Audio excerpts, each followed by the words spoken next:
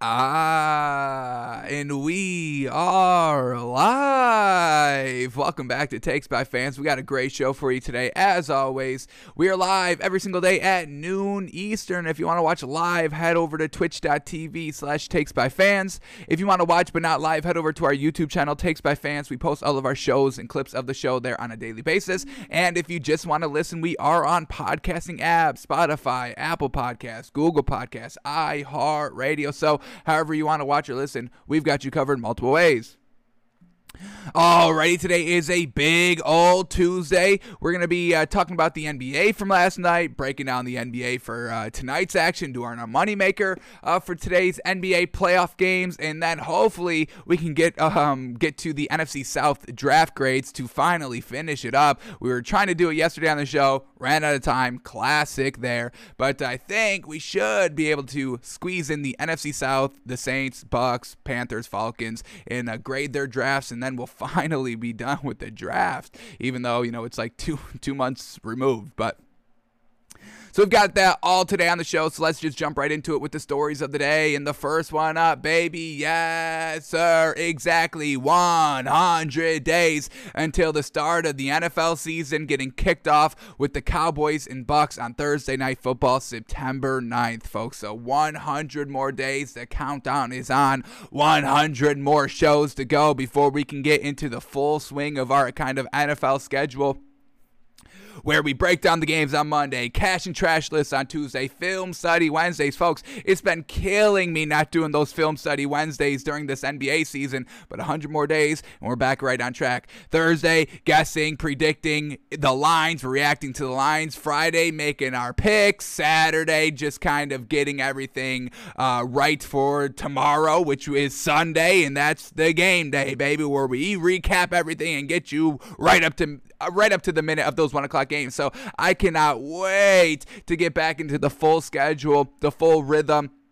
And what do we got? Football for what? 5.5 months. So I cannot wait. We get an extra week this year, an extra game for everybody. Ooh, that week 18. Whoo, cannot wait for that. So 100 more days, folks. We've gotten, through a lot of it. We've gotten through the draft. We're just starting the training camp, and now we can taste it. We can almost taste it. The preseason, the training camps. Richard Sherman is still out there to get picked up. Julio Jones trade should be happening by tomorrow. So we still got a lot to talk about to get ready for this NFL season, but 100 days, folks. Let's count it down. I cannot wait, and I know y'all can't wait for it either. So 100 days, folks. 100 more days. 100 more shows. You just have to listen to us 100 more times, and you'll be fine, and we'll all be there for the NFL season. So Cowboys, Bucks kicking off Thursday Night Football. Going to be absolutely great. Obviously, the Bucks, Super Bowl defending champions. Cowboys, Dak Prescott return with the Goof Troop at the head coaching and defensive coordinator and the assistant of not Ben McAdoo. Who was it? I'm blanking on his name. Is it Ben McAdoo? Am I tripping? Let me see very quickly. I've got a tweet that I can reference quickly. It's Mike McCarthy, head coach, Dan Quinn, defensive coordinator, and come on.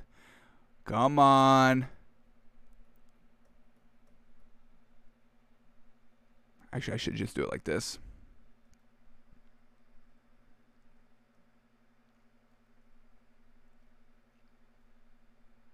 Yeah, Ben McAdoo. I was right. Yeah, I mean, he's an assistant for this team. It's like, all right, if y'all want to take advice from Ben McAdoo, y'all can be my guest, but I would definitely advise against that. But we'll see how the Cowboys are looking week one when they have to face that ferocious Bucks defense that just won the Super Bowl, and they re-signed everybody, and is still probably going to be absolutely great week one. So the Cowboys are definitely going to be in for it. Oh, my God. I mean, how truly upsetting for this Cowboys team and fan base that you have to go and face the Bucks in the first game of the NFL season. But we'll see how they play out. But 100 days, folks, we are almost there.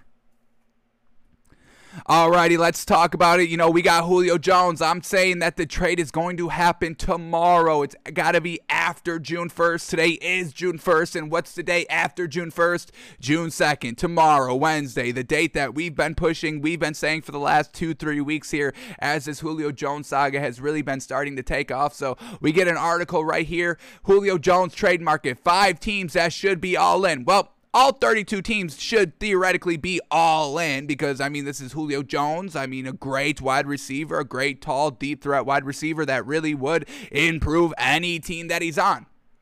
So let's see who these 5 teams that should be all in on, and then we'll update the odds a little bit. Found a new source of odds because they were the most up to date, but I don't really agree with anything they said. So we'll talk about all that. So let's get right into it with the 5 teams that should be all in. Let's see what they're saying out here. Team number 1 is the New England Patriots. Okay. I mean, we know they are the favorites of the odds of what we've seen from DraftKings being plus 450. When we look at this other website, sportsline.com, I've never heard of them, but and I've never used them, but they are the most up-to-date odds. You know, DraftKings hasn't really updated their odds. Nobody else has really updated their odds, and this was just updated yesterday. So the new odds here, according to Sportsline, it's the Titans favorites at plus 200, which is absolutely fantastic. We would love to see Julio Jones be a Titan. You know, once again, I mean, you would have to defend the pass game and the run game like you have had to have been doing these last 2 years with A.J. Brown and Corey Davis as their 2 wide receivers. Now they lose Corey Davis. They still got A.J. Brown. And then if you pair him up with Julio Jones with Derrick Henry in the backfield, I mean, we're talking about an almost unstoppable team. Ryan Tannehill just has to be an above-average game manager like he's kind of been this entire last 2 years stint with the Titans, getting to the AFC Championship game, getting to the playoffs last year. The defense definitely does need to step it up a little bit, and we know they've been kind of, you know, scheming their defense a little bit and picking up some nice pieces in the offseason. So Titans, according to the sports line, are the favorites at plus 200, and then the Patriots at plus 300, with the Seahawks also at plus 300. But what are we talking about with the Seahawks, folks? I mean, I truly do not see that happening. First of all, you've got DK Metcalf. DK Metcalf is going to be Julio Jones, but better. I mean, folks, when you just look at DK Metcalf's stats, he's exactly coming out. He's only 2 years in, folks, DK Metcalf for the Seattle Seahawks, and he's following the same exact course that Julio Jones did his first 2 years. And what's better about DK Metcalf? Well, first of all, he's a lot faster. We all saw that with the chase down to the pick 6, almost should have been pick 6.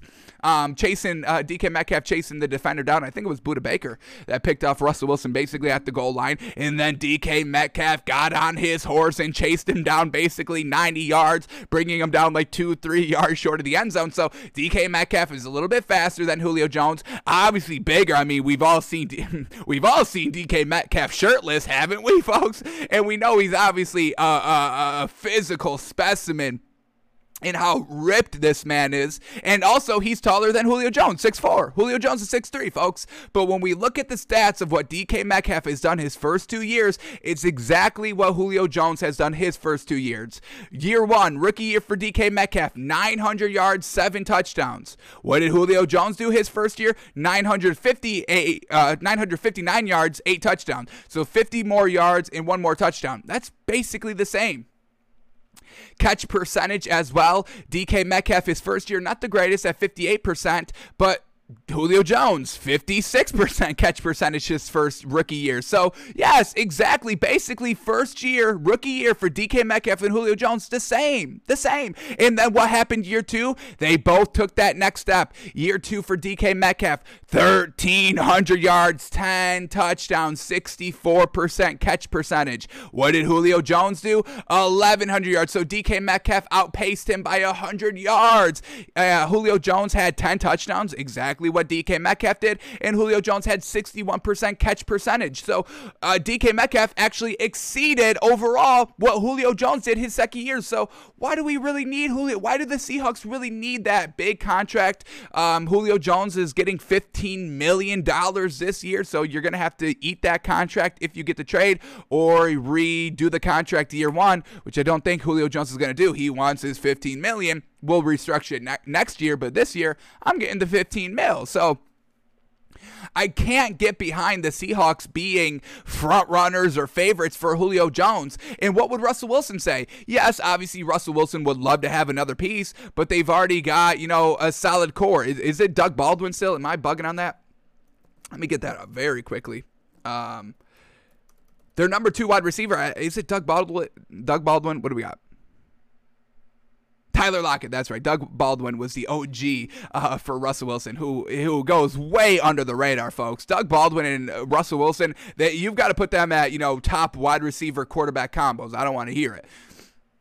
But yeah, Tyler Lockett, absolutely fantastic. He had 1,000 yards last season. He's kind of your shorter, wide receiver. You got the tall, you got the shorter, speedier one. So it's a good wide receiver core for Russell Wilson. Now, obviously, you would want as many weapons as you can. So, that's why, the Seahawks would be interested in getting Julio Jones. Then you got 3 great A1 tier 1 wide receivers. But, at the end of the day, the weapons isn't really what hurt Seattle. It's the line that didn't protect him and kind of the offensive coordinator that really wasn't spicing up the offense as the season progressed. So the weapons aren't the issue here in Seattle. Fix the line, get a more kind of adaptable offensive coordinator, which they've done already, to make Russell Wilson happy. So I'm not buying that the Seahawks team is going all in here for Julio Jones, and I don't think it makes that much sense if they go out and get him.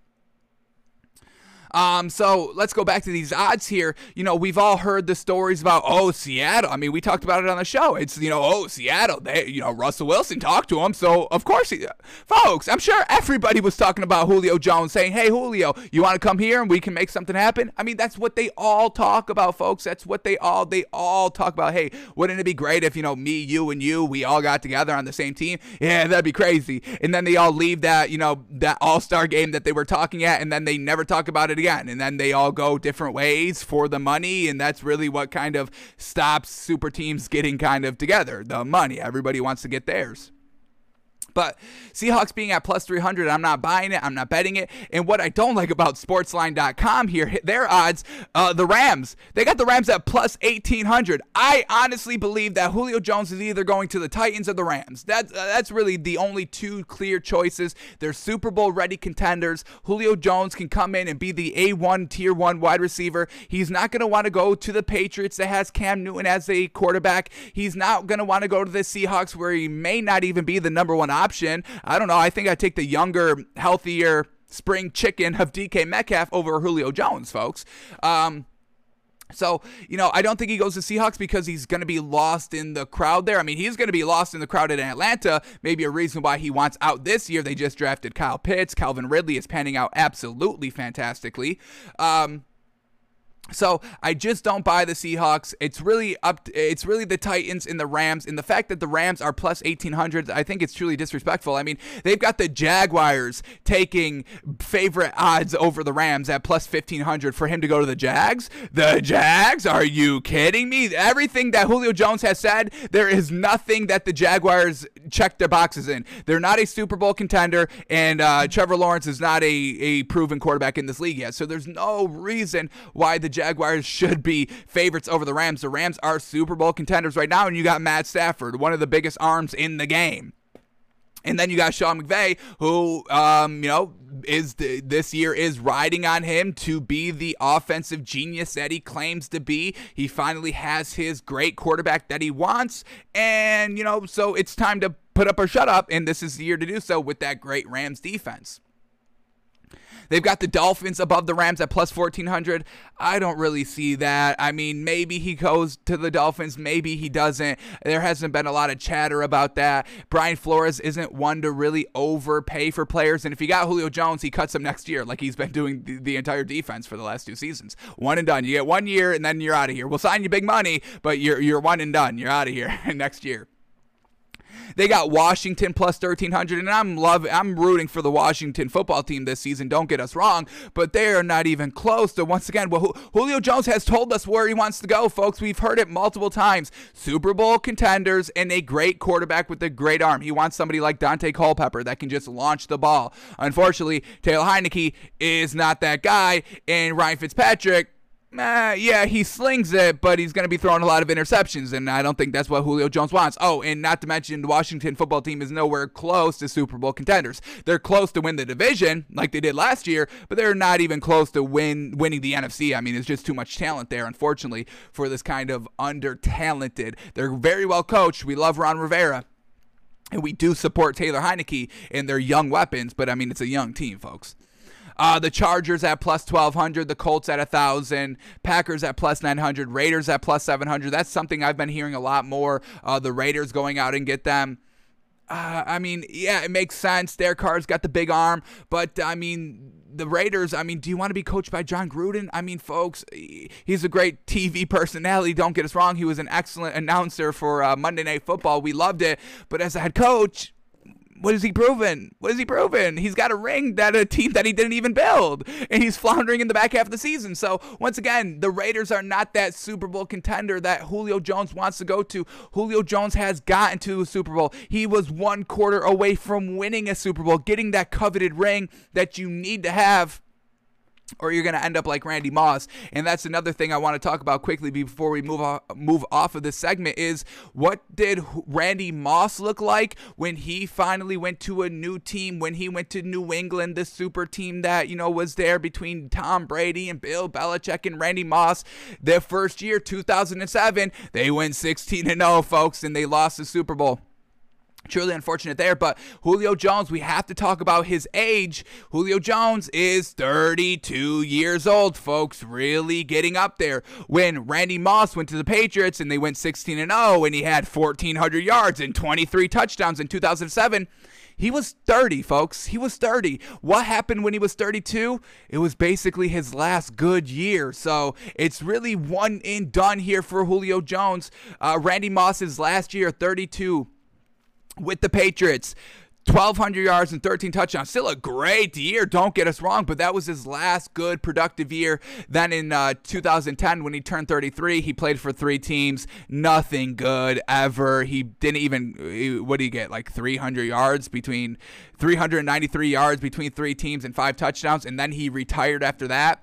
So, I mean, this is literally probably the last good year of Julio Jones. He's been, you know, kind of injured these last couple of years.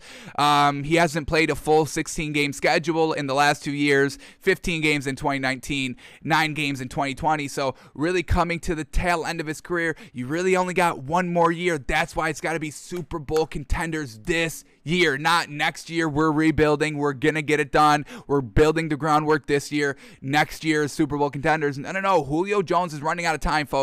32 years old out here. We saw Randy Moss exit the game at 33. So how much more does Julio Jones really have in the tank, especially given his little bit of an injury history there? So a lot of kind of risk reward here for Julio Jones, and we'll see where he goes, but I just cannot see the Seahawks. I cannot see the Patriots. I really think it's coming down to the Titans or the Rams, and we'll know a lot more come tomorrow when the June 1st date has officially passed, where the Falcons can save all that money against the cap. So we'll see where he goes, but, these lines right here, I don't know, Sports Line, I mean, if you can go to Sports Line, if you're somewhere, in the United States that can bet online, I would go to sportsline.com and bet Rams plus 1,800, absolutely, those are great odds right there. You put $100 on that, you win $1,800, I mean, that's a pretty good investment in my opinion. I really think the Rams really should be the front runners right here. But like we said, we will know more tomorrow. And quickly, one more time before we wrap up this Julio Jones segment, let's see what these other 4 teams that are in desperate need that should go all in for Julio Jones. Let's see what we get. The Browns at number 2, Patriots at 1, the Browns at number 2. Do they really? I mean, you've got a nice kind of star-studded cast of wide receivers. OBJ, Jarvis Landry, Rashard Higgins, Austin Hooper at the tight end. So there's no really great tall wide receivers. I mean, Jarvis Landry short, OBJ short. What is Rashard Higgins? Is he like 6'1"? Yeah, he's 6'1", so nobody really close to Julio Jones' height, but, I mean, they just got to the playoffs last year and went toe-to-toe with the Chiefs. I mean, I don't know if really Julio Jones brings this team over the edge and they must go all in. I mean, it's the defense, it's the running game, it's the wide receivers. I mean, it's a complete team package, and once again, Julio Jones, is he going to be the favorite target, and they'd probably have to lose one of their wide receivers to really kind of fit his cap of $15 million? So I don't see this Browns, and we haven't even really talked about the Browns as kind of betting odds. Even Sportsline, who their odds are kind of trash here, they don't even have the Browns here. It ends off with the Chiefs at plus 2,000. So I don't know about the Browns. The Colts at number 3, I would love that. I mean, giving Carson Wentz, I mean, I think they win the Super Bowl this year. Like we've said, we are big on the Colts. They are kind of our early favorites of winning the Super Bowl. And if you have, T.Y. Hilton and Julio Jones and Michael Pittman Jr., that is a wide receiver core, folks. So, yeah, I mean, I would love to see him go to the Colts. Something that we haven't really heard a lot about. We've heard a lot about the Titans, the Patriots, a little bit of the Seahawks just recently, and a lot about the Rams. So, and Sportsline has the Colts at plus 1,000. I would love to see that. I mean, that if I could play, God in the NFL, I go and put Julio Jones on the Colts. That's what I would do. But we'll see where he goes. Number 4 is the 49ers. All righty, that quarterback controversy there. I don't know if Julio Jones wants to get kind of mixed up with that. And Julio Jones has played with Kyle Shanahan. Kyle Shanahan blew the ring for Julio Jones, so I don't think he wants to kind of re-team back up with that, truly. And then team number 5, the Raiders. We have been, just today, we've been hearing about a lot about the Raiders going out and getting Julio Jones. Like I said, I don't know if he wants to play with John Gruden, another garbage coach. Same thing why he wouldn't want to go to the 49ers, a garbage coach. And Kyle Shanahan, not a garbage coach, but a choke coach. He just can't get it done in the big games, and that's what wins you rings and cements your legacy. So not the greatest that you're floundering at that point. But like I said, we'll know more tomorrow on this Julio Jones saga and the trade. And, another thing that we do have to keep in mind, and we'll evaluate it once the actual trade goes down, did the Falcons do Julio Jones justice by sending him somewhere he wants to be, or are the Falcons going to be greedy and selfish and send him somewhere where the team, the organization, the Falcons are going to benefit more than the Julio Jones? Because if Julio Jones goes to the Lions, oh my God, we know that's nowhere that Julio Jones wants to go. So we'll know if the Falcons are going to treat them right as soon as the trade happens, because we know where Julio Jones wants to go. Super Bowl contenders with a good quarterback that's got a big arm. So if he goes to a place that's none of those check boxes are checked, then we know that he got kind of disrespected by the Falcons. But we'll talk about all about that once the trade actually happens. So come tomorrow, folks.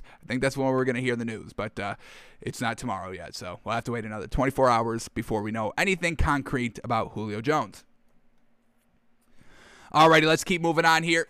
The pressure turned up on Packers and Jordan Love with Aaron Rodgers' offseason absence. And yeah, I mean, the Packers have been kind of talking that talk silently through their actions of, all right, we're kind of getting prepared to move off of Aaron Rodgers like the Packers did with Brett Favre. Let's bring in Aaron Rodgers. We'll sit him for a couple of years. I think it was like three or four seasons that they sat Aaron Rodgers behind Brett Favre. So they were kind of doing that with Jordan Love, and now we're hearing all this about Aaron Rodgers not showing up. So, maybe Aaron Rodgers is calling the Packers bluff. Hey, I know how this works out, and I'm not dealing with it. I've seen it, and I've lived it, and I'm not going to be on the other side of it. So, yeah, definitely big pressure on this Packers team coming up this season. If, the Packers were truly kind of big on Jordan Love, maybe playing him a little bit earlier than they wanted to, but they're going to have to step up. They need to they need to prove that they can be successful without Aaron Rodgers, or Aaron Rodgers is going to kind of win that mental game of, yeah, y'all wanted to get rid of me. All right, you made this bed that you have to lie in. That's not my problem. I wanted to be here. I wanted to be the franchise guy. We're getting to the NFC Championship games, but you want to not do really anything to get us past that NFC Championship game. You want to draft my replacement first round. All right, then go out and win with him. If you feel so confident about him, go win with him. Go win with him right now. So, Aaron Rodgers still has not shown up. I don't know if he's still in Hawaii or what's the deal with that, but, he's not at the team. He's not with the organization, and Jordan Love's going to have to be prepared to go. Jordan Love's got to be in that mindset right now, at least, that, hey, I'm kind of the starting quarterback, regardless of what, Matt LaFleur and the general manager for the Packers are saying, we want Aaron Rodgers back so bad. We love him. We respect him. He's the guy. He's one of the greatest quarterbacks to ever do it, and we would obviously definitely want him. We've got no plans of trading Aaron Rodgers or moving off of Aaron Rodgers anytime soon. So, We've got two sides here, and Jordan Love's kind of caught in the middle, but he needs to be ready. He needs to step it up, because if Jordan Love comes and flounders year one, I mean, the Packers will never hear the end of it in the media and the fans, Aaron Rodgers lovers. I mean, they're all going to be absolutely attacking the Packers organization, and I really don't know if there's any coming back from that once that kind of official narrative is out there that Jordan Love cannot play. There's really nothing that this Packers team can do, and you're really not going to find another Aaron Rodgers like that. So we'll see what happens with this Packers team. Still got 100 days before the tip-off of the NFL season. So Aaron Rodgers has some time. Jordan Love has some more time to get better, and the Packers have a little bit more time to really kind of figure out what the heck they're gonna do if Aaron Rodgers doesn't show up like he says so. I mean, he's been telling everybody, hey, I'm not gonna be there. So if they're promising you all this and that in free agency discussions, and they're promising you're gonna be playing with Aaron Rodgers, I've got other news for you. I'm not there. Like Magic Johnson, I'm not gonna be there. I'm out. So Jordan Love, big pressure on this Packers team. They must, if truly Aaron Rodgers did not show up, this Packers team must be at least competitive with Jordan Love this year. Alrighty, Patrick Mahomes is kind of, he's getting a little bit too confident out here, a little bit too cocky. The head's getting a little bit big. He's the front runner. I mean, everyone's already calling this man the future GOAT. He's already, excelled and succeeded and won rings and has gotten to multiple Super Bowls. So his early career has definitely been great, kind of following the same track that, Russell Wilson has been on so far.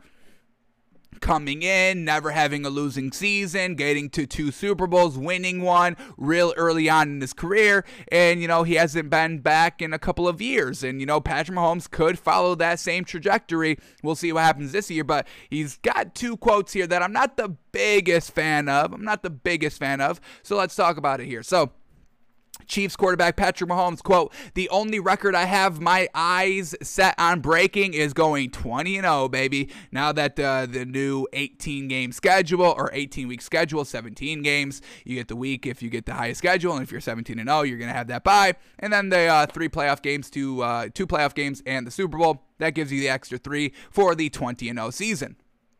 So, this is great, having, high goals, obviously, never losing a game, that's really on everybody's mind. I mean, nobody goes into the season thinking, hey, we're going to go 9-7 this year, and that's going to be real great for us. We're going to be 9-8 now. We're going to go 9-8. We're probably going to lose 8 games this season, but we're still going to be, no. I mean, everybody has, in those OTAs and training camps, and, before preseason, everyone's like, you know what, we're not going to lose a game. I mean, nobody goes into the season thinking they're going to lose games. I mean, that's kind of a loser mentality you definitely don't want.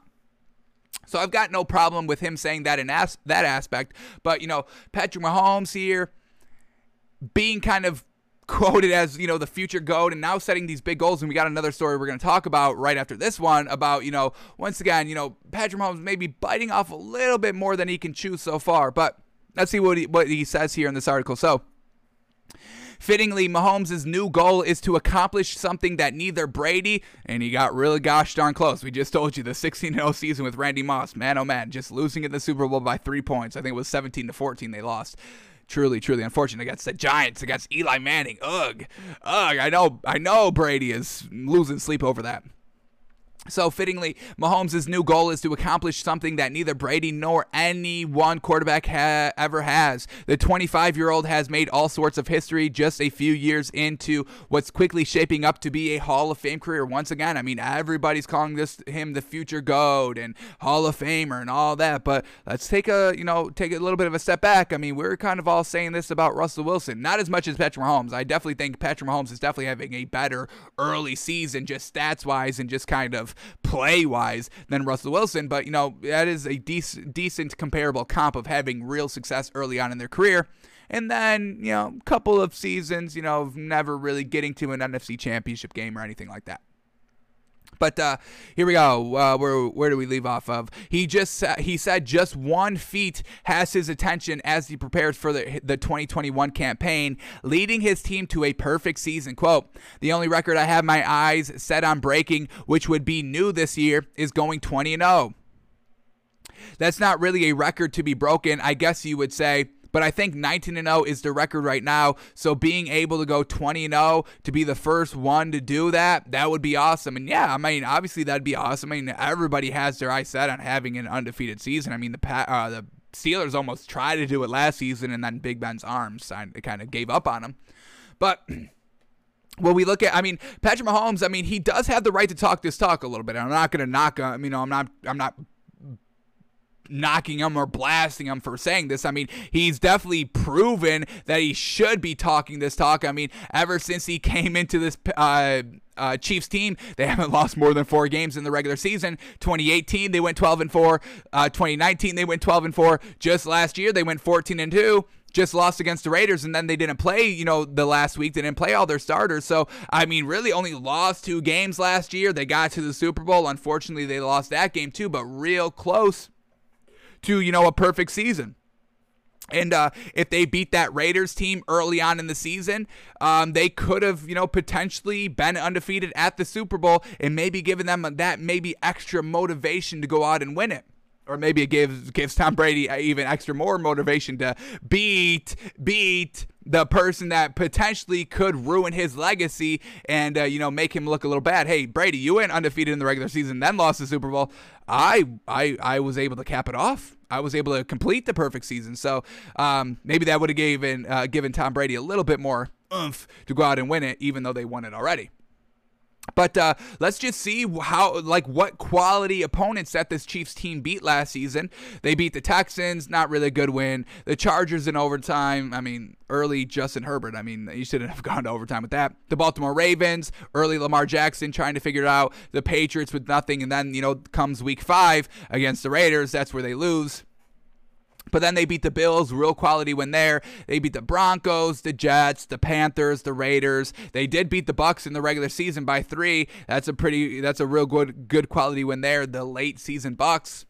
The Broncos, the Dolphins, the Saints, I'll give them a quality win there. And then the Falcons. So really, just last season, really only 3 quality wins. I mean, you're beating the Texans, the Chargers, the Patriots, the Broncos twice, the Jets, the Panthers. I mean, no really good quality competition right there. And when they have to, let's see, can I bring up their schedule for this year? I got that up. Let me see if I can bring that up very quickly.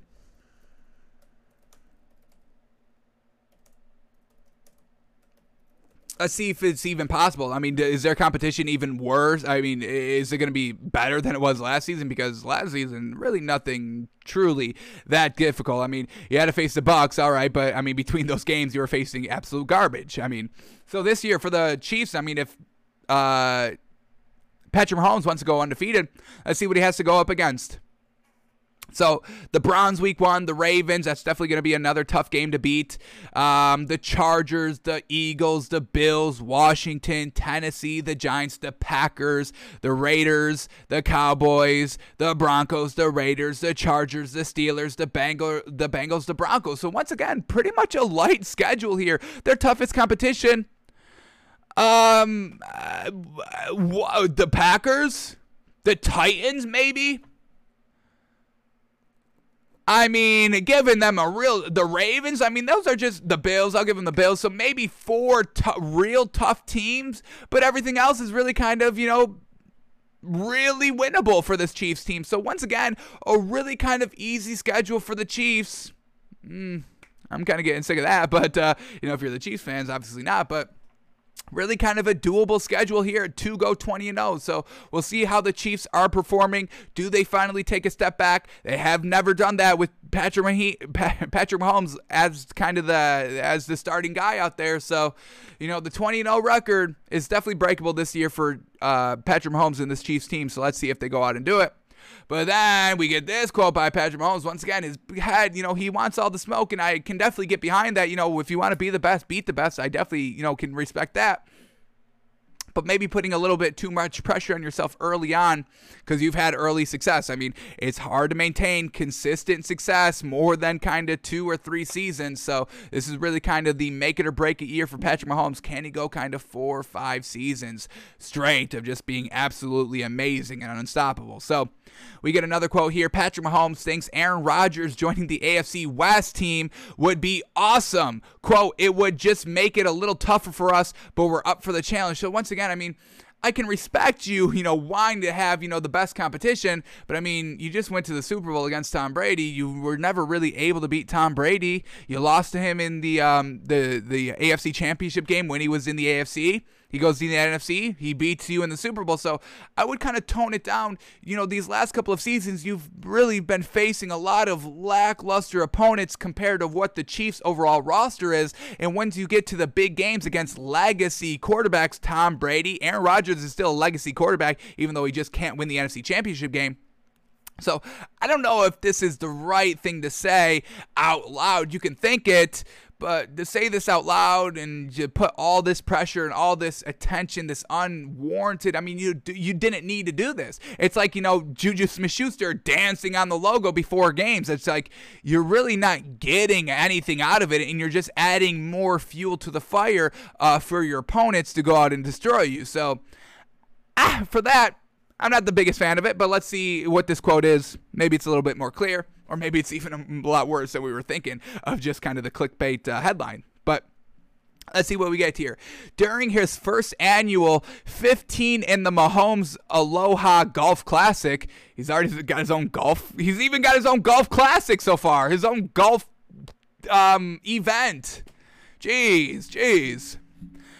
So during his first annual 15 in Mahomes Aloha Golf Classic, I'd like to know the reason behind that name.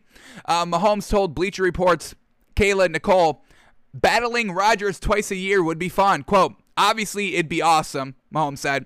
To have that challenge 2 times a year, every single year, would be a great opportunity. I mean, he's a heck of a football player. He's been doing it for a long time that I've watched play and learned a lot from. But definitely, if he came to the AFC West, it would just make it a little tougher for us, but we're up for the challenge. So once again, I mean, be careful what you wish for Patrick Mahomes. It's not like you went out and beat Tom Brady over and over again. And Aaron Rodgers is worse than Tom Brady. I've got no problem saying that. We just saw the NFC Championship game. I'm doubling down on my stance.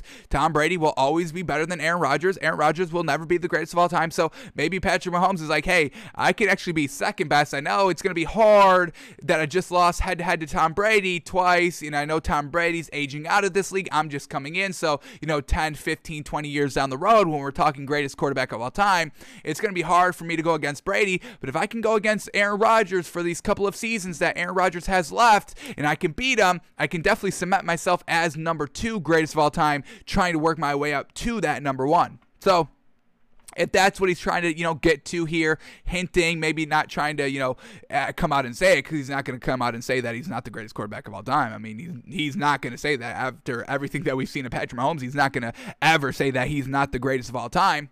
He may be, oh, I don't think about it or something like that, humbly, but he's never going to come out and say, yeah, Tom Brady will always be better than me. He beat me head-to-head. He'll never come out and say that. So if that's what his line of thinking is here, trying to get Aaron Rodgers to the AFC West so we can go out and beat him twice a year, I think Patrick Mahomes could beat Aaron Rodgers twice a year head-to-head. I think I would have no problems betting on that and really thinking and rooting for that. But maybe Patrick Mahomes getting a little bit too big for his britches here with all this kind of talk, all this big talk. And, like I said, talk your talk. I've got no problems with you talking about stuff like this. It's just now you have to back it up. You have to back it up now. That's why, maybe keep these comments to yourself, because now everybody's going to be talking about this. I'm talking about this, and it's just putting more pressure on you and putting the more spotlight from us on you as well, because we're going to be bringing up these quotes during the regular season. And, gosh forbid, Patrick Mahomes has a duck year and goes like, what, 6-11? Is that right? 17 games, 6-11. He goes 6-11. We're going to be like, didn't you want all the smoke with Aaron Rodgers? Didn't you think you could go 20-0? And now here you are floundering. Just because you had early success in this league, it's hard to maintain that. And now here you are looking like a little bit of a bozo a little bit. But he's won a Super Bowl, so I give him a lot of credit for that already. He's been to 2, so I give him a lot of credit for that already. But is he going to follow the same path that Russell Wilson has been following? Let's bring that up. When was the last time Russell Wilson has gotten deep in the playoffs? Let me get that up real quick. I said it a couple times. Let me just double check my own narrative. Let's see. Here we go. So they got to the Super Bowl. The last time they got to the Super Bowl was 2014. Then 2015, they lost the divisional round. 2016, they lost the divisional round. 2017, they didn't even make it to the playoffs. 2018, they lost a wild card. 2019, they lost divisional. Last year, they lost wild card. So once again, Russell Wilson coming in and, going to the Super Bowl 2 times in his first 4 seasons. Pretty gosh darn good, folks. He went back-to-back to Super Bowls, only won 1, and never really was the same since. It just kind of, long playoff runs. So Patrick Mahomes here, Russell Wilson is following the same trajectory. Let's tone it down a little bit, just a little bit. You can still be, great because you are still great, but these wild expectations, nobody's went 20-0. The Dolphins did it, but do I have the pillow in my room somewhere? I made a pillow in 8th grade home ec class. It's got I think it's 1973, but the NFL season was shorter back then. So, I would just say Patrick Mahomes, maybe tone it down a tad, because you just kind of got beat by Tom Brady here, and now you want kind of the second greatest quarterback of all time. Let's see if you can beat that head-to-head. But, he believes in himself. I guess that's a silver lining, and we'll leave it at that, I guess. So let's keep going here. Alrighty, Vikings cornerback Patrick Peterson is eager to return to Arizona to face the Cardinals. Quote, the one I circled is definitely week 2. That's not even close. So Patrick Peterson, his entire career with the Cardinals, he ends up leaving to go to the Vikings now. But, it's hard to maintain, greatest cornerback, lockdown cornerback. It's hard to do that more than, like I said, 2 or 3 seasons like Patrick Mahomes. It's hard to maintain success at the highest level, folks. It was Legion of Boom with Richard Sherman, and now look what Richard Sherman is. He doesn't even have a home, kind of aging out a little bit. Stephon Gilmore, he had a great 2019. He was Defensive Player of the Year. Took a little bit of a step back last year because, the Patriots defense wasn't all great, so they had to rely on Stephon Gilmore, and he kind of, just a little bit, he's still a great cornerback, we're not saying that, but to go from Defensive Player of the Year, and then when, everybody was opting out defensively for COVID for the Patriots, he didn't really step it up that greatly. So Patrick Peterson here, yes, once again, having this competitive edge to go and return to his former team, but, he's 30, kind of aging out of the cornerback league a little bit. Richard Sherman's 33, and he can't even get a job now. And his legendary career with the Seahawks and the Legion of Boom doesn't even get him a really spot now. We're 100 days away, like we said, away from the start of the NFL season. So Patrick Peterson, I love love that you're looking forward to going back and facing your former team and trying to beat them. But, is he going to be that great on the Vikings when he has to kind of be the main guy? Because we know the Vikings defense wasn't that great last season. So Patrick Peterson really going to have to be this veteran presence, this veteran leadership, and his play is definitely going to have to speak for himself. So, I love Patrick Peterson. He's one of the greatest cornerbacks to do it. I'm not going to call him top 5, but I'll put him in top 10. I think I've got no problem with that. Maybe top 15. But it is hard to maintain this high levels of success. So we'll see how he goes out and faces the Cardinals when he goes and returns to that week 2. But once again, putting a lot of pressure. And I've got no problem you talking your talk and, whatever fuels your fire and whatever motivates you, go ahead and by all means do it. But once again, putting a lot of pressure on you just because you were good and, at the top of your game for a couple of seasons. He kind of was floundering in the back half of his career with the Cardinals. That's why they, didn't re-sign him and, let him walk. So just once again, it's hard to maintain. We have to remember that. It's hard to maintain consistent levels of high success. I'm not talking about, being average. I'm talking about being in one of the top 3 in your position. It's hard to do that.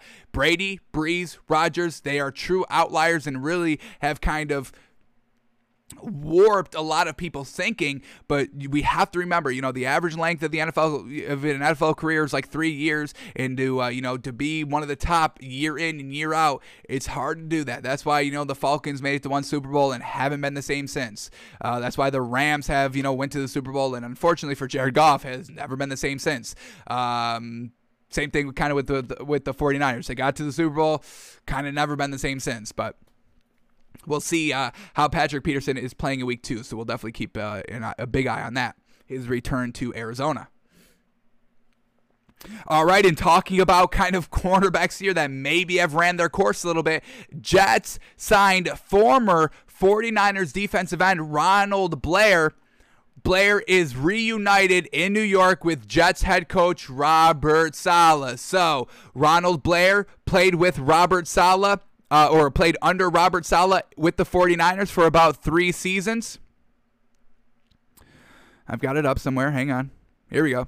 2016 he came into the league. Robert Saleh got to the 49ers in 2017, so they played about 3 seasons together, and Robert Saleh goes out and gets him back to the Jets. Once again, Richard Sherman played under Robert Saleh for a couple of seasons, I think. Do I have that up? I think I do. Richard Sherman, he played under Robert Saleh for 3 seasons, 2018, 2019, then this season, 2020, and he still hasn't gotten a call from Robert Saleh. And we heard early on, as soon as the season ended last year, Richard Sherman's like, I'm not going to be a 49er anymore. I'm kind of out. And he was talking up the Jets. He was trying to recruit all those quarterbacks, Russell Wilson and Deshaun Watson, who early on in this offseason were kind of questionable on where they were going to play. Russell Wilson is really back solidified of staying in Seattle. Deshaun Watson, that's still a big old question mark. We don't even know what's going to happen with. But, Richard Sherman not getting a call from Robert Saleh, and Robert Saleh calling these other players, hey, I'm familiar with you. Let's get you here. I want kind of players that I can trust, that I'm familiar with, because year one, rookie head coaches, you need to start having success, or you're going to pan out like Matt Patricia. He'll never get a head coaching job ever again in this league. And if he does, it's a foolish decision. And any team that rehires Matt Patricia as a head coach should be instantly, the general manager and the owner should be forced out of their positions for that decision. So it's a little interesting here. Once again, going back to that Patrick Peterson, it's hard to maintain that high level of success. Richard Sherman can't even find a home now. He is a little older than Patrick Peterson. Patrick Peterson, like we said, is 30. Richard Sherman is 33, so a little bit more aging out of the league that Richard Sherman is. But still, you don't think, just that veteran presence for Richard Sherman, you don't think Robert Saleh would love to have that on the team? And it's real weird that Robert Saleh did not sign Richard Sherman to the Jets. His first time coaching, wants to have that veteran leadership in those players that he can trust, and maybe he just can't trust Richard Sherman. So not the greatest sign here for old Richie boy. Now, maybe what gives this maybe a silver lining for Richard Sherman is that they just signed him today. So maybe we're going to start to see all these kind of free agent signings after kind of the OTAs are starting to wrap up. All right, what do we actually have? What do we actually need? So maybe this is when we start to see Richard Sherman get signed. But if, we're going to go 2-3 weeks with still Richard Sherman not signed to the Jets, it's not the greatest look for Richard Sherman. So, Ronald Blair re-teaming up with Robert Saleh, and we'll see if Richard Sherman re-teams up with Robert Saleh too, but it's not looking the best for him out there. Alrighty, next story up, talking about the Saints here with Taysom Hill. So, Taysom Hill, quote, there is no replacing a Drew Brees, and absolutely not. Drew Brees was a magnificent talent, truly a pity that he only won 1 ring. Those multiple 5,000 seasons will always be cemented. Nobody will ever touch those because the era is over. The era of 16 games and 5,000 yards is over, and nobody has more than 1, and there's only I think 10 quarterbacks that have 1, and Drew Brees has 4 or 5 5,000-yard season passing yards. Everybody else only has 1 if they have 1, and it's tough to have 1. I think Brady, does Brady even have 1? If Brady has 1, it's only 1, definitely. There's no quarterback with multiple besides Drew Brees. So that era has officially closed now, because now we're talking about an extra game. These quarterbacks are going to start getting 5,000 more yards a little bit more regular. It's still going to be a great achievement. It's still a great feat, but it is going to be a little bit watered down. So yes, there's definitely no more replacing Drew Brees. He is cemented as forever the greatest 5,000-yard passer in NFL history. So congratulations to Drew Brees on that. But let's see what Taysom Hill is saying in this article right here. Let's see if we get any more context to this quote. And let's see how he's kind of doing in, we know, the quarterback duel going on between Taysom Hill and Jameis Winston for the starting quarterback job. So, Hill told Rod Walker of New Orleans Advocate that he's gearing up to win the gig, but knows there is no stepping right into Brees' big shoes. Huge shoes to fill. Big old clown shoes to fill. All right, quote. I think the thing I realized first and foremost is there is no replacing a Drew Brees. And that's definitely a mindset you have to be in. You can't have the mindset of, all right, I got to do exactly what Drew Brees says. No. Just go out and be your own guy. We already liked you of what we've seen in that short sample size from him last season. So we know he can go out and play and make all the throws. He just can't kind of replicate his game over Drew Brees. Be Taysom Hill. Be the new Drew Brees. Be the next Drew Brees of New Orleans. So I like that quote right off the rip. Back to the quotes here. He's one of the greatest to ever do it. Absolutely. But I think as I get ready to enter the NFL, my goal and my mindset was just to do everything I can to have an opportunity to be a guy, because there are only 32 starters in the NFL. So as I look forward into this year in training camp and OTAs in the season, I'm really just excited about having that opportunity. That has been the goal and the mindset since I was a rookie in 2017, first entering the NFL. So it's definitely something that I'm not taking lightly, and I'm going to give it everything I got. And that's a great quote here. We've got Jameis Winston, who came in, was a starter, was kind of really hit and miss. He has the arm and has the touchdowns. Nobody's denying that, but it never translated to wins, because for every touchdown, he had an interception. Just as good as those touchdowns were looking, there were some bad interceptions. The 30 for 30 season, something that is truly wild to even think about. So we get Taysom Hill in this mindset of, hey, I didn't come in, with a surefire starting job. I wasn't even a quarterback, and I'm still a quarterback. So I was just trying to do whatever I could, wherever you needed me, wherever I fit in, whatever I could do for the team to help it out, just to be a starter for this opportunity, because I knew Drew Brees wasn't going to be here forever, and I knew that I'm still a quarterback at heart, and we're going to get to that quote in a second.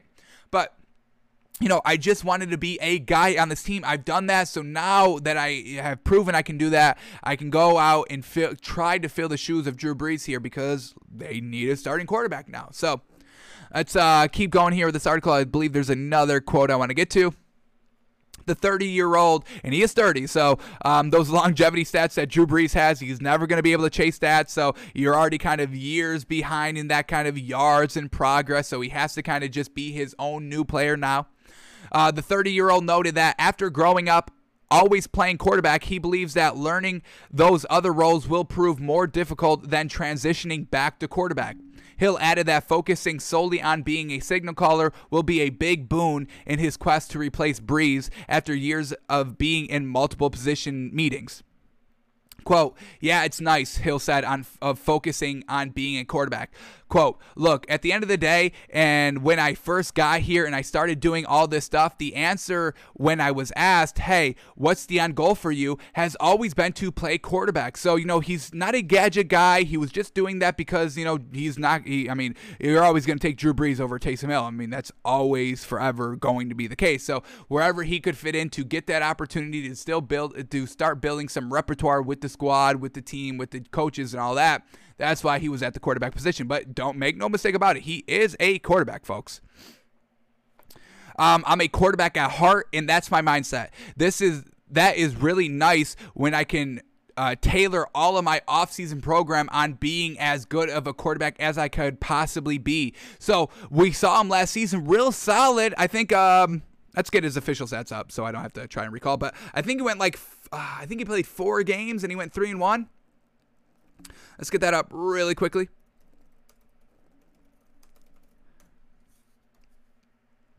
All right, Taysom Hill here.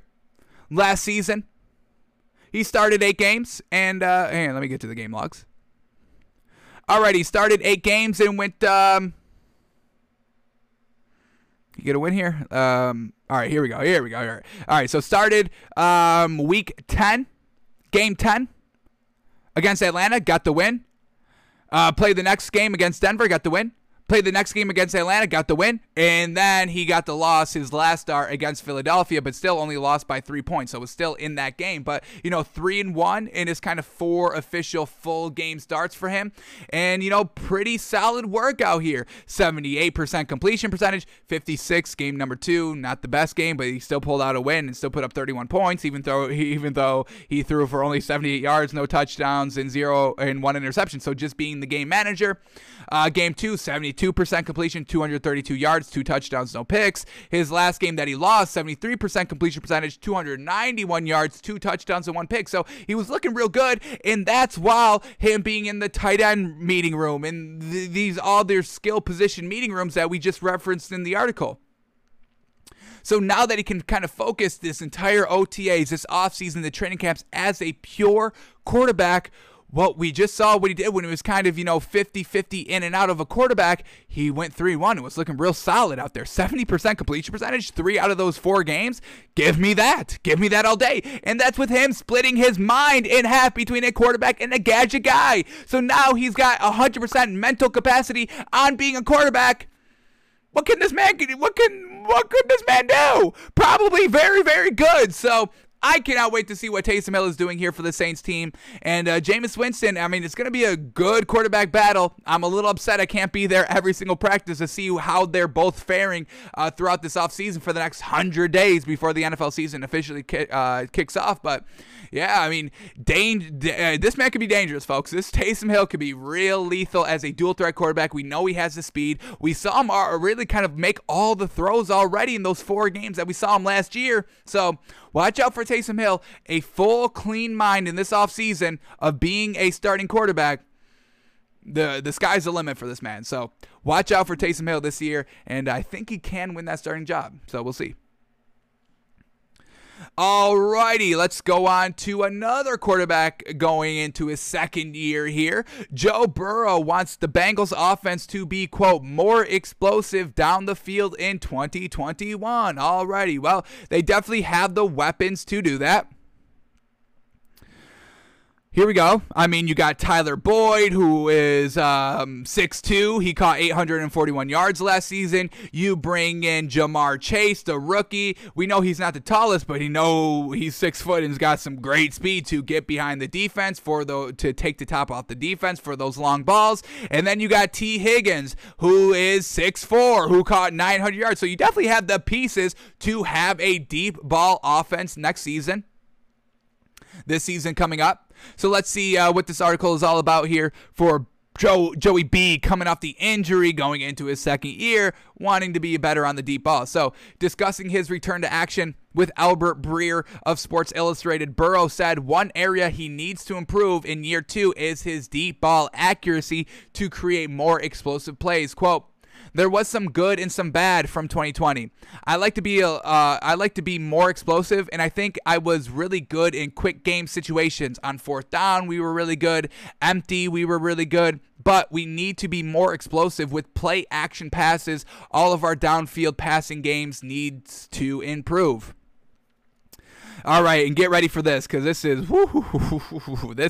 exactly what he means by being better at the downfield throwing. So here we go. Burrow completed just 9 of 46 pass attempts of 20-plus air yards in 2020 for 293 yards and 1 touchdown. That is not good. 9 of 46 on balls more than 20 yards in the air.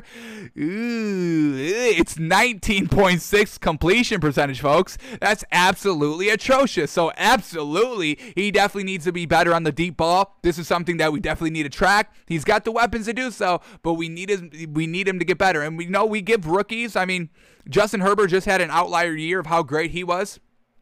But, Joe Burrow, we're going to give him the benefit of the doubt here. But, coming off the injury and then trying to kind of tackle this issue as well, it may be a little bit too much for him in year 2. Maybe we have to start realistically adjusting him to maybe a year 3 leap like we saw with Josh Allen. Not good year 1, not good year 2, great year 3.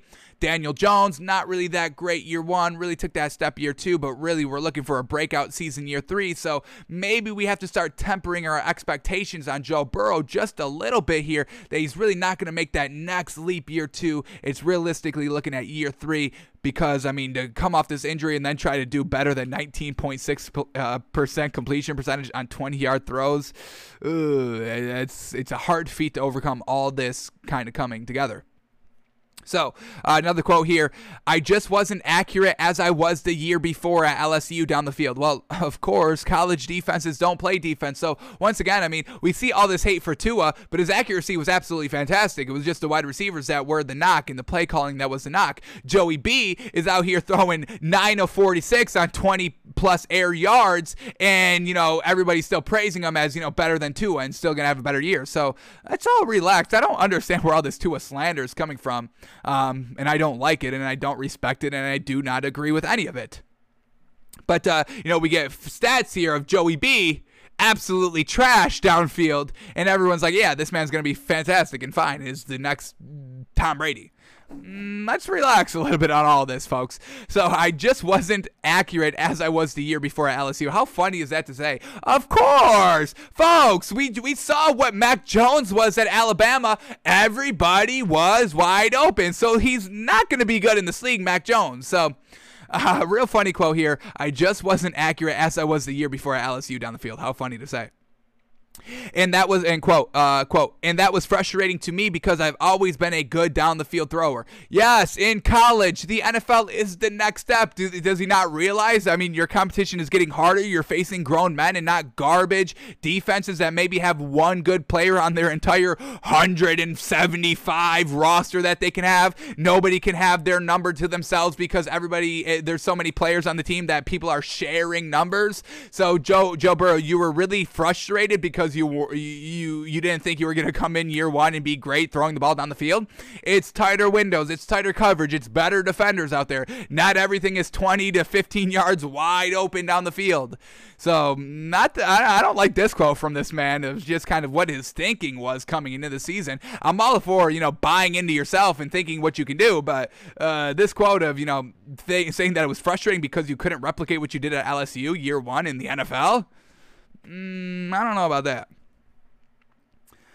Just getting back to the basics of that, really focusing on my fundamentals. I just started running and throwing a few weeks ago. That's not good. Just coming back off that injury, he just started to throw and run a couple weeks ago. Once again, I mean, this year too, we really have to start tempering our expectations for Joey B in year two. I just started running and throwing a few weeks ago, so standing and throwing and focusing on the fundamentals help. So he's got the weapons to go downfield, but we need Joe Burrow to step it up a little bit come next season. And I don't know, man. I don't think we can start buying into Joe Burrow here year two. But we'll see how he's looking, how he comes off the injury, how he's looking week one, seeing if he's progressing, if he's regressing, and seeing how this deep ball is looking. Because 9 of 40, what do we say? 9 of 41, 9 of 46, absolutely atrocious. Jeez.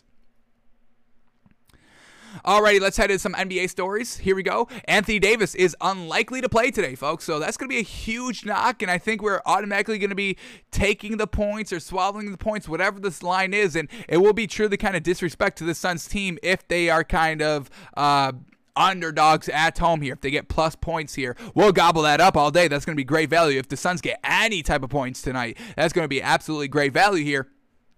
But, yeah, Anthony Davis unlikely to play, and then it's just LeBron James. How much can he handle on this kind of lackluster supporting cast of the Lakers? Because with no Anthony Davis, we got to rely on Andre Drummond more. We got to rely on Kyle Kuzma more. You got to rely on Dennis Schroeder more, and we know that Chris Paul can lock him up. So it's not looking good, and LeBron's going to have to he's going to have to be on his Jason Tatum, dropping 40 to 50 points every single game if they want a chance to win without Anthony Davis. So we'll see what the line is in a couple of minutes when we get to that segment, but yeah, no Anthony Davis most likely, so we'll take those points or we'll swallow the points, we'll take the points, whatever the line is with the Suns. Alrighty, another day and another fan going absolutely wild. Why are fans going wild now, folks? Now, this is no assault, so it's a little bit better than what we've been seeing of the water bottle and what else? The spit, the water bottle, the spit, the popcorn. People just love throwing things. Bodily fluids, food, it doesn't matter. Drinks, food, drinks, bodily fluids. Let's all relax on throwing that stuff at players. I mean, you wouldn't do that in real life, so why are you doing that to athletes that you paid to watch? And now you're banned for the stadium for life. How clownish. But this time, a fan runs onto the court and he gets tackled by security. So a fan is running onto the court during play. I mean, they're running back down the floor, folks. This man is just absolutely wild. And he just wanted to see if he could touch net. But I think the real funny thing is here, and we're going to break it down kind of frame by frame here. I don't even think he touched. I mean, he just ran onto the court to like jump at the bucket, and I don't even think he gets close to the net. So let's see how high up he gets here. He touches the bottom of the backboard. Not bad, but I mean, that's what you went for? I mean, that was your big glorious moment to go out and on the floor while play is happening to touch the bottom of the backboard? At least try to go for the dunk. Let me see if you can touch rim, and then maybe you can get signed. Maybe this would be all worth it, you getting arrested and tackled by the security guard. If you could touch the net, or if you could touch the rim, maybe a scout is like, okay, this man can jump. Maybe he can play basketball. Maybe we can sign him. But you touch the bottom of the backboard, that's not impressing anybody. I could do that. I can almost dunk, almost. But yeah, I mean, this man just risks it all to touch the bottom of the backboard, and then security tackles him, and then he kind of, gives up, gives up. All right, I'm getting arrested. That's fine. I'm not trying to resist. I just wanted to touch the bottom of the backboard for some reason. So hope it was worth it. But fans, can we all just relax a little bit? I mean, why do you have to just kind of go wild, like truly go wild with the spitting and the throwing and the walking on the court? I mean, we haven't really seen that in the NBA. We get that in football and definitely a lot in baseball going on the field, but we never really got that in the NBA going on the court like that. So fans have just been locked up and cooped up so long during this COVID year, and they are just acting fools out here. So let's all try to get it together a little bit out here. And if you're going to go on the court, at least try to dunk. Bring your own ball and try to dunk. Do something impressive, not touch the bottom of the backboard.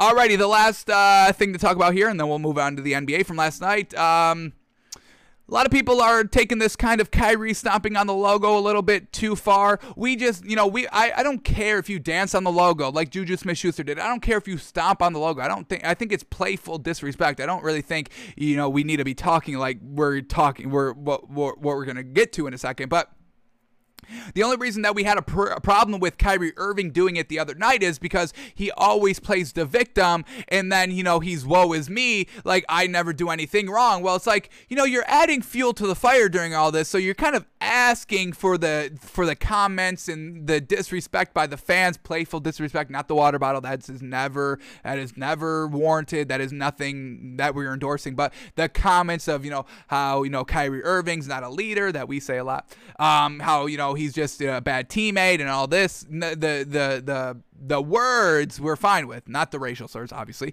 but, saying that he's trash and all this, he's asking for it while he's doing this. So you can't have it both ways, oh, I don't want to go to the media because they're going to ask me questions on this, and, it's unfair that they're targeting me with these questions. Well, it's like, no, you are still adding fuel to the fire here, stomping on their logo after a win. It's a little unnecessary, and like I said, I've got no problem with it, but we have a problem with it because you're acting like, hey, I never do anything wrong. And then you go and complain and get fined because you didn't show up to the media, and then when you have to show up to the media because you don't want to get fined anymore. It's like, oh, I don't understand why they keep doing this to me. I'm the victim here. I'm always the victim. It's like, let's look at what you're doing and your actions a little bit and see if you could do anything differently. Not stomping on the logo. Now nobody's talking about it. But once again, this Kyrie Irving story gets blown up because it's Kyrie Irving and he never does anything wrong. But Glenn Davis goes to Twitter and says real bullshit. Like I said, you step on Lucky. That's the logo, the leprechaun. You step on Lucky. You step on everybody that played for that team. No, what? Why are we taking this like so to heart, so deep? What is that about? Keep the shit basketball before somebody get hurt in real life? What? You're really putting that much stake into the logo, saying, if you step on that, you're disrespecting everybody that's ever played for that team? Keep the shit basketball before somebody gets hurt in real life? You're ready to choose violence because somebody stepped on a logo to disrespect you? What is that thinking? I can't get behind that. So people are taking this way too far here. And then Kevin Durant comments, and he's got a point here, just crying, laughing emoji, and then has some words at the end that I cannot say. But just like that, that's like, what are you talking about, dude? What? First of all, you're not even in the league anymore, so why don't you stop because it just doesn't make any sense. Like, you're putting this much stake into the logo that you're ready to like assault somebody physically because they disrespected the logo. That's the competitiveness, the competition, playful disrespect, not taking it out of the realm of basketball. That's still basketball. It's the court. They're running up and down. They're stepping on the logo just because he came and did a little extra stomp at the end of the game. They're disrespecting everybody. He's disrespecting Larry Bird by doing that. What sense does that make? So, this entire Kyrie Irving situation, folks, it's truly frustrating. And then wait for next week or a couple weeks where, you know, where he actually comments about it and, you know, is like, yeah, I mean, they're all attacking me now. And you see, everybody always attacks me. I'm the only one that gets attacked here. And it's just like, all right, Kyrie, whatever you say, Kyrie, truly. So, we'll see what's up tonight. What fan is going to go crazy tonight? We're hopefully none, but, you know, it's like literally the last like 4 or 5 days in the NBA, somebody's going absolutely nuts on something. So we'll see what's up tonight. Hopefully nothing. Alrighty, those are all the stories that we needed to cover for today, so let's head over to the NBA. We'll break down the games from last night. We'll do our moneymaker for tonight's section, and I don't even know if we're going to get to the draft grades. We'll try, folks. I'm trying out here. There's just a lot to talk about. I don't know what you want from me. So we'll see if we can finally fit in the last division for the draft grades, the NFC South. So we'll see how far we get here today. But it's live, folks. You never know what's going to happen. You know, isn't that the good part of the show? No? Alrighty. Here we go. First game up. 76ers and the Wizards from last night, and the Wizards extend the series. So the Heat are kind of looking like a little bit of clowns out here because they're the only team to get swept. No other team can get swept. Every team has at least won one game, and the Heat and the Bucks were the only team to do a sweep. So very well done to the Bucks. We have them being the NBA champions, and that gives us a little bit of validation so far, so we'll take that. But the Heat, not the best look for them, getting to the finals in the bubble and then getting swept. I mean, the Wizards didn't get swept, but there is some context to take to this Wizards game, so let's get into this. Joel Embiid only played 11 minutes. Unfortunate. And, you know, hopefully this isn't going to be a big injury. Hopefully it's just, all right, a precaution. We're up 3-0. We can kind of afford to lose this game on the road. We can't afford to lose Joel Embiid for the rest of the playoffs, so we're not going to win the ring. No chance if we don't have Joel Embiid. So let's just take it very, very slow with him. So the 76ers didn't really have Joel Embiid for the entire game, and the Wizards took advantage. And they ended up winning 122-114. Now, what else did the Wizards do last night? Daniel Gafford in the starting lineup, exactly what we've been calling for. After game one, we would have put Daniel Gafford in that starting lineup. Finally, he gets out there, and he plays absolutely well. Not only did they play Daniel Gafford in the starting lineup for 25 minutes, they also played Alex Len for only a minute off the bench and gave Robin Lopez those extra minutes. So that's fantastic. Alex Len cannot play. Live and die by Daniel Gafford and Robert Lopez off the bench. That's how I would do it, and the Wizards did that, so absolutely fantastic. Now, let's say this as well, that Daniel Gafford in the starting lineup in the first quarter got into foul trouble real early on, so he couldn't really go against Joel Embiid, and they were kind of losing in that first quarter. So it's a lot of context in this game, but at the end of the day, the Wizards pull it out. So we give a lot of credit to this Wizards team. Bradley Beal was on fire. So let's go over this Wizards team first. Russell Westbrook, he put up 19 points, not efficient at all. He got to the line 16 times. That's where basically all of his points came from because he shot 15% on 19 shots. Absolutely garbage. 0-4 from the three as well. But 19 points from the free throw line, 14 assists, 21 rebounds, absolutely what he does. He had 4 turnovers this game, kind of, you know, what we're willing to give him. Bradley Beal, 27 points, 4 assists, 4 rebounds. He shot 2 of 5 from 3, hitting some nice clutch shots when they were down to really reclaim the lead and all that, so well done to that. Daniel Gafford at the starting 5, 12 points, 4 rebounds. He's a +9 on the floor. Love seeing that. Rui Hachimura, some big shots as well. 20 points on 66% shooting from the field, 3 of 6 from 3, clutch shots, 13 rebounds to go along with that. And then Davis Bertans, 15 points, 4 rebounds. He shot 3 of 6 from the 3, 4 of 7 overall from the field, so not a bad job here by the starters. And they got some great contribution off the bench. Like we said, Robin Lopez, without Joel Embiid, he's free to do whatever he wants. 16 points, 5 rebounds off the bench, and he shot 72% in 18 minutes. So absolutely fantastic there. And Raul Neto off the bench, 11 points, 3 rebounds on 50% shooting. So the shooting was pretty solid here for the Wizards, except for Russell Westbrook. But we'll see what's going on with Joel Embiid, because if Joel Embiid's back, I still can't see the Wizards team winning, even though they have Daniel Gafford in the starting lineup. I still give it to the 76ers. So hopefully this injury for Joel Embiid, which I believe is a right knee something. Let me see if I can bring it up quickly. Davis Bertans is out 4 to 6 weeks, so that's not great. He's probably their third best shooter of the basketball. Russ, Beal, Bertans, so they're definitely going to be missing that as well. All right, where's we don't get any information on Joel Embiid.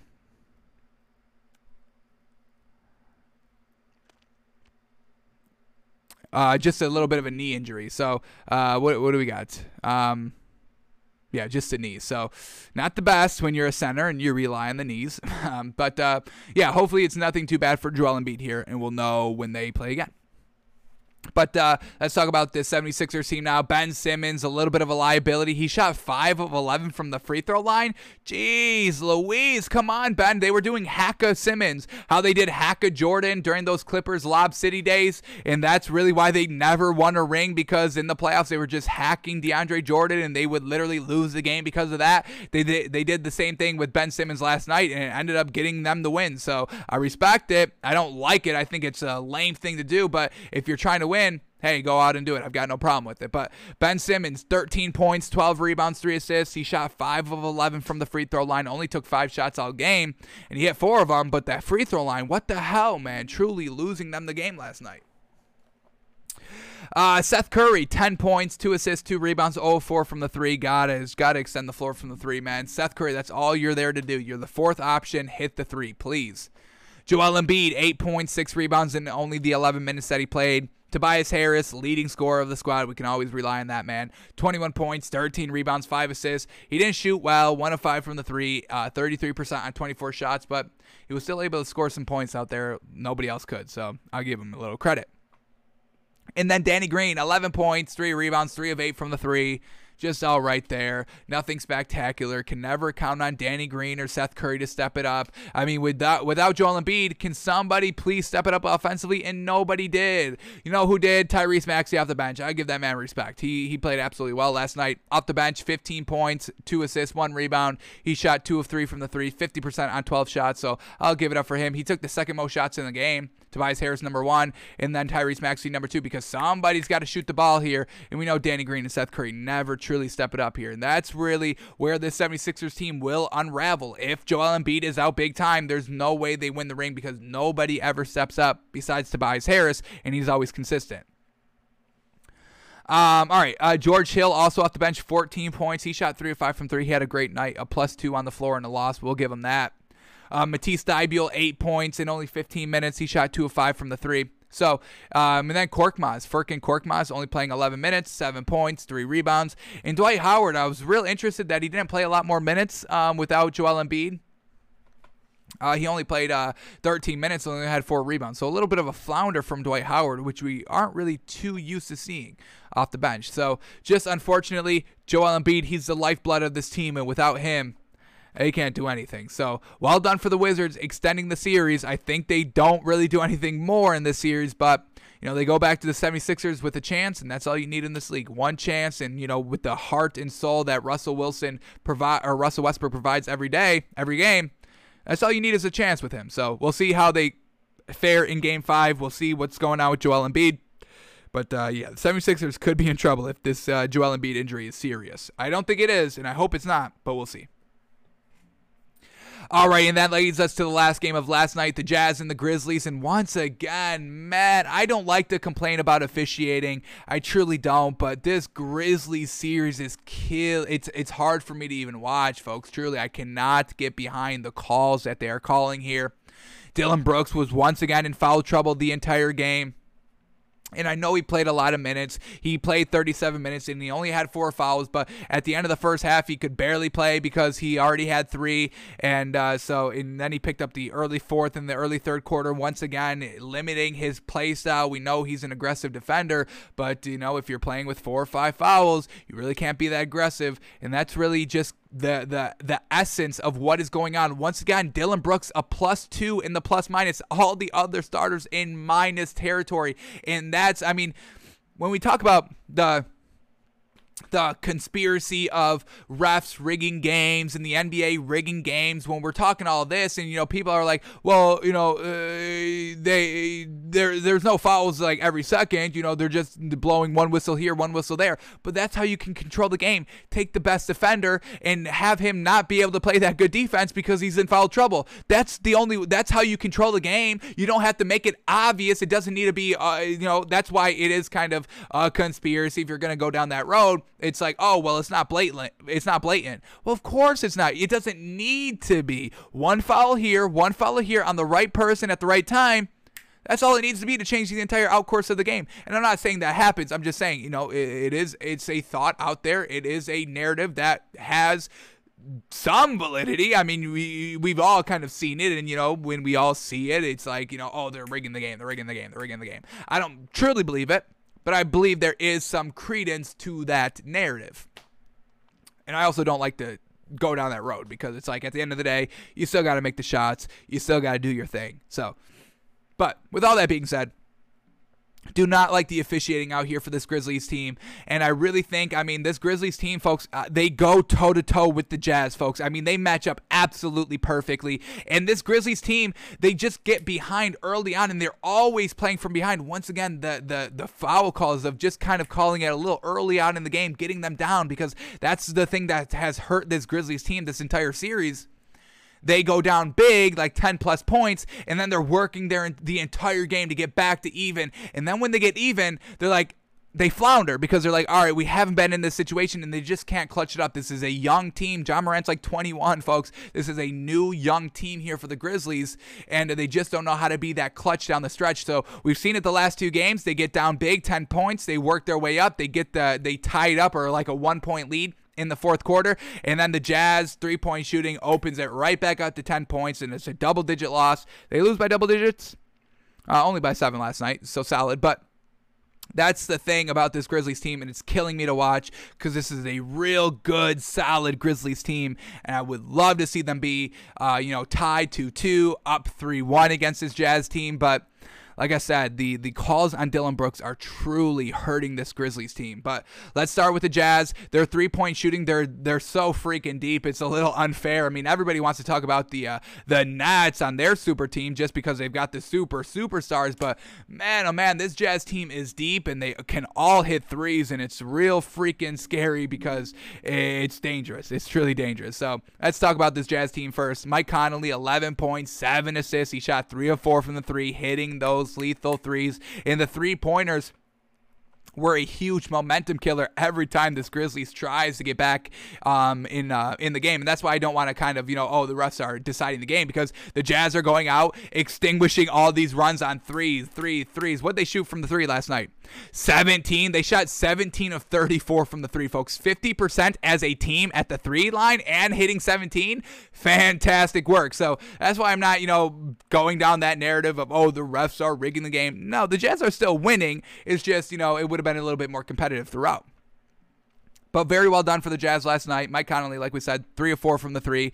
Donovan Mitchell, 30 points, 8 assists. He shot 2 of 7 from the 3. Not the greatest there, but still able to put up the 30 points, so dangerous there. Rudy Gobert, 17 points, 8 rebounds. Royce O'Neal, 9 points on 3 of 5 from the 3.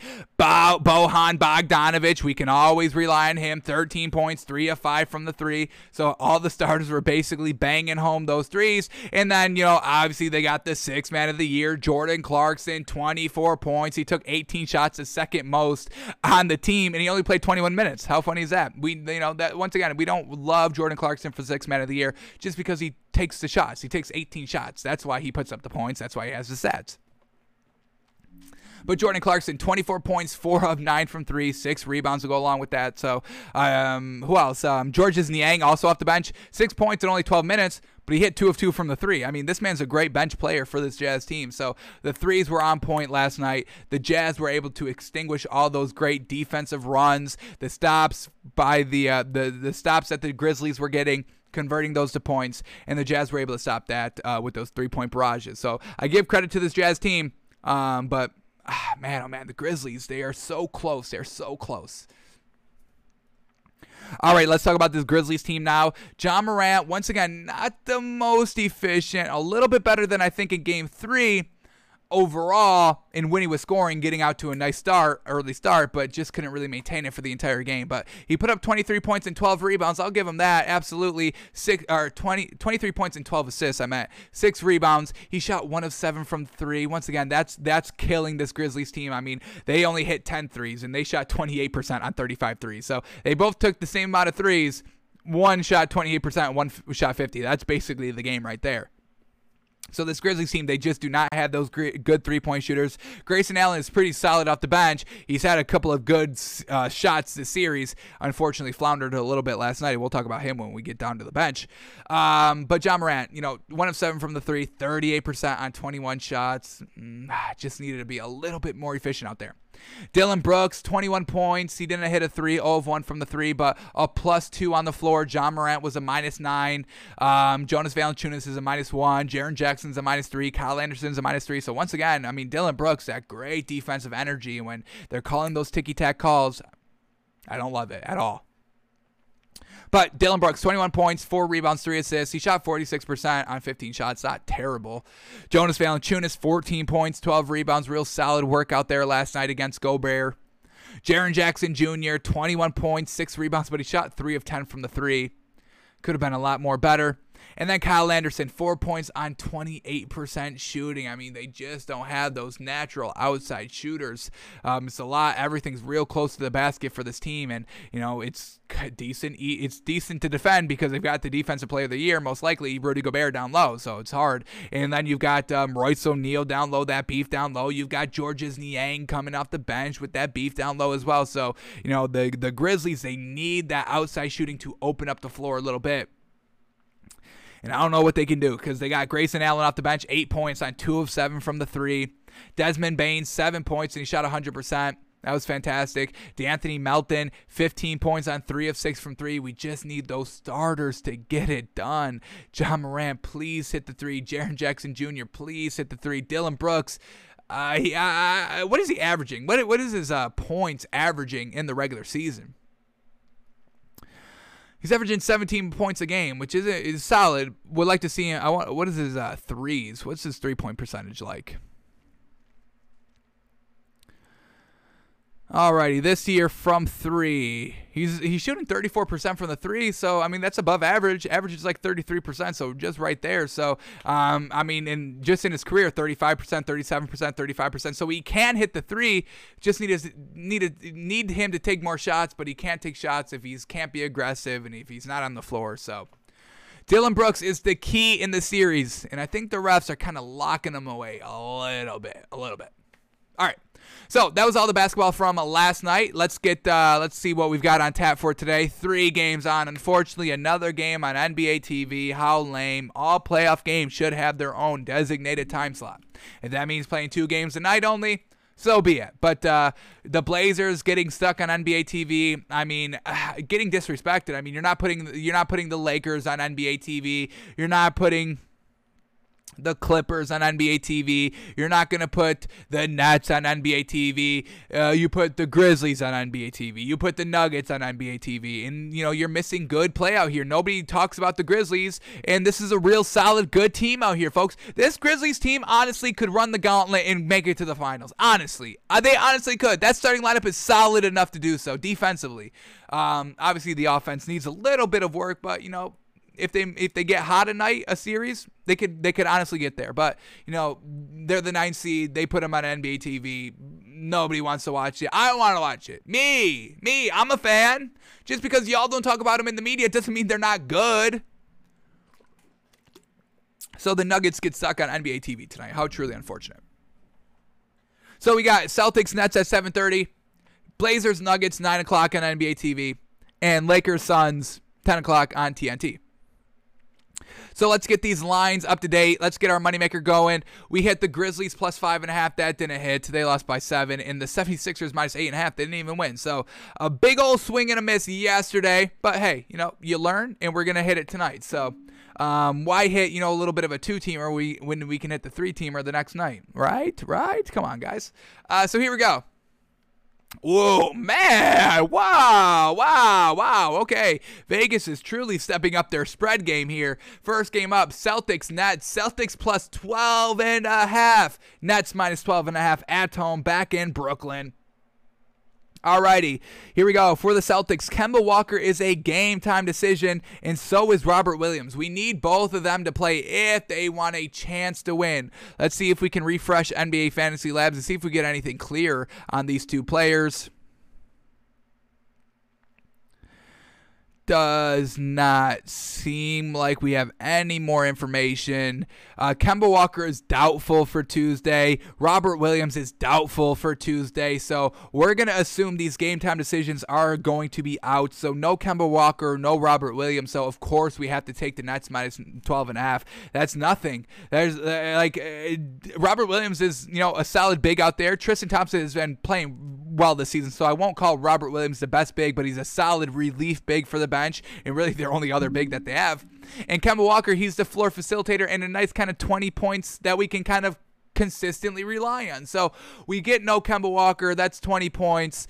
We get no Robert Williams. That means that Blake Griffin can go and eat down low and be coveted as, old Blake Griffin, even though he's going to get exposed when he has to go to the next round against the Bucks. Good luck, Blake, because this is your last good game here. So we'll swallow the 12.5 here for the Nets. Nets at home, looking to close out the season so they can get to the Bucks. I mean, the longer they go in the season, the more rest the Bucks have, and a well-rested Giannis and Brook Lopez down low. That's something that the Nets do not want to face. So the Nets are looking to close out as soon as possible. Had a little bit of a hiccup in game number 3. But they're back at home here. Expect this crowd to be rocking and roaring, and they get it done. So we'll swallow the 12 here for the Nets. It's not competitive. If they had Robert Williams and Kemba Walker, I think I would have taken the Celtics plus 12.5. But they're doubtful. We're not expecting them to play. So it's just there's nothing that we can really cling onto for the Celtics team to get the win.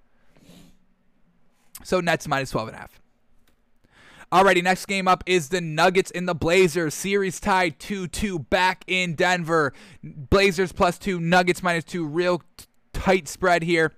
Everybody's going to go for the Blazers, and for the Nuggets, Will Barton is still out. PJ Dozier is still out. Damn, man. I don't even know if they're ever going to come back, but man, oh man, they definitely need them for that bench. But a real close series here, kind of going back and forth every single game. It's the scoreability of the Blazers. That's what they rely on. Is Carmelo going to give us that 10-plus points off the bench? Is Norman Powell going to give us 20 points with McCollum and Damian Lillard out there? That's really what this Blazers team relies on. But I'm going to take it with the Nuggets here. I'm taking the home team. Nuggets, Jokic down low. Hopefully, this team can kind of make up for that lackluster bench. Hopefully, we need Austin Rivers to have a good game. I mean, that's really what it depends on for this Nuggets team. We need Michael Porter Jr. to get it done as well. He's been real solid. He had a bad game. Like one of these games, I think he only put up like 5 points or something. It was really kind of unacceptable. But that was like a little outlier game for them. So I'm going to take the Nuggets here down low. Jokic gets it done. Facundo Campazzo, I can rely on him in this series, folks. He's real solid out there. So the Blazers, they need to be on scoring, outside shooting. And this Nuggets team, yes, they need to be the outside shooting to be done, but we just need Jokic to go toe-to-toe with Nurkic, and usually he's able to do that. So we'll swallow the 2 here for the Nuggets. Back at home, pivotal game 5 here to go up 3-2. So we're going to count on the Nuggets to get it done. And then the last game of the night, the Lakers and the Suns, and this spread is how it should be, so we respect them, Vegas, for doing this. And once again, kind of tells us that Anthony Davis is probably not good to go. KCP is a game-time decision. Anthony Davis is a game-time decision. I'm expecting Anthony Davis not to play this game. KCP potentially plays, but who cares? Honestly, who cares? The Suns. Chris Paul's a game time decision, and if he played in Game 4, he's going to play in Game 5 because he looked good in Game 4. So I'm assuming Chris Paul plays. Anthony Davis does not. KCP, I truly do not care if he does. It does not affect my decision. So we're going to take the Suns -5 here. Suns at home. We just heard LeBron try to, starting to temper down the expectations, looking for that kind of exit strategy here. If they lose, he's got the excuse, he's got the bailout. And if they win, he's the king and he's the GOAT and he's the greatest basketball to ever grace planet Earth. Thank you, LeBron. We bow down to LeBron. But this Suns team, it's really just Chris Paul, man. That's really all it comes down to. Is he healthy enough to go to be productive? Because his defense, he can lock up Dennis Schroeder, once again taking away an offensive weapon for the Lakers, and they are very dwindling there in offensive weapons. He's a great floor facilitator, point god. Respect the nickname, folks. CP 3-point god. Respect it. What else we need here is Devin Booker to really kind of score the ball. We need him to put up, honestly, like 25 to 30 points every single game here. He's been a little lackluster this series, shooting the ball, scoring the ball. Lakers defense with AD and LeBron have been able to kind of lock it up decently. So we need Devin Booker to show up. And what was great from last game is Jay Crowder. Jay Crowder's a huge piece here, folks, and I don't want to hear any Jay Crowder slander. Oh, he's not hitting the three consistently. Okay, it was a little off in a couple of games here, but overall we can rely on it. And that defense, folks, his defense, I'm gonna say it, and I don't care. He's the best defender on the Suns team. Maybe not as better as Chris Paul, but he's up there. He's tied as Chris Paul. He's a great defender down low, and now no Anthony Davis. He can lock up whoever they stick in as that fourth. If Kyle Kuzma's going to play the 4, good luck. Good luck. Well, maybe LeBron slides down to the 4, Kuzma slides up to the 3, whatever their lineup's going to be. Whoever's at the 4, Jay Crowder can lock up, folks. Is it a coincidence that the Heat got to the finals with Jay Crowder and they get swept the first round without him? No, it's not, folks. Give Jay Crowder his due. I'm giving his due. I would bet. I'll take the Suns -5. If nobody else was playing, it was just Jay Crowder versus the starting 5 of the Lakers. I still take the Suns -5. That's how much I believe in Jay Crowder. So give that man his respect. So that's our moneymaker for tonight. Nets -12.5, Nuggets -2, and the Suns -5. Taking the home team, swallowing the points here, and these teams are going to get it done. So, alrighty. That is going to do it for us today, folks. Thanks for tuning in. Thanks for watching. We're back tomorrow, live, noon Eastern, as we do it all again. Stories, basketball. We'll try to get to the NFC South tomorrow, we promise. Or maybe we'll just do it quick. Maybe we'll just do it quick tomorrow. Do we even care anymore? Do we care? It's the draft. It's over. It's over, folks. Do y'all care about the grades? I do, a little bit, but we'll see. We'll see what happens tomorrow on the show. We spent an hour on the stories today. A lot of good stories to talk through. So, yeah, thanks for tuning in. Thanks for listening. We're back tomorrow, folks, doing it all again. Go enjoy those 3 games of basketball on today because, like I said, they are going to start dwindling. We're going to get like 2, and it's going to go down to 1. So enjoy. We get no more 4 days, 4 games a day. So enjoy these 3 games a day while they still are here. And, yeah, so thanks for tuning in. Thanks for watching, and we're back tomorrow, folks.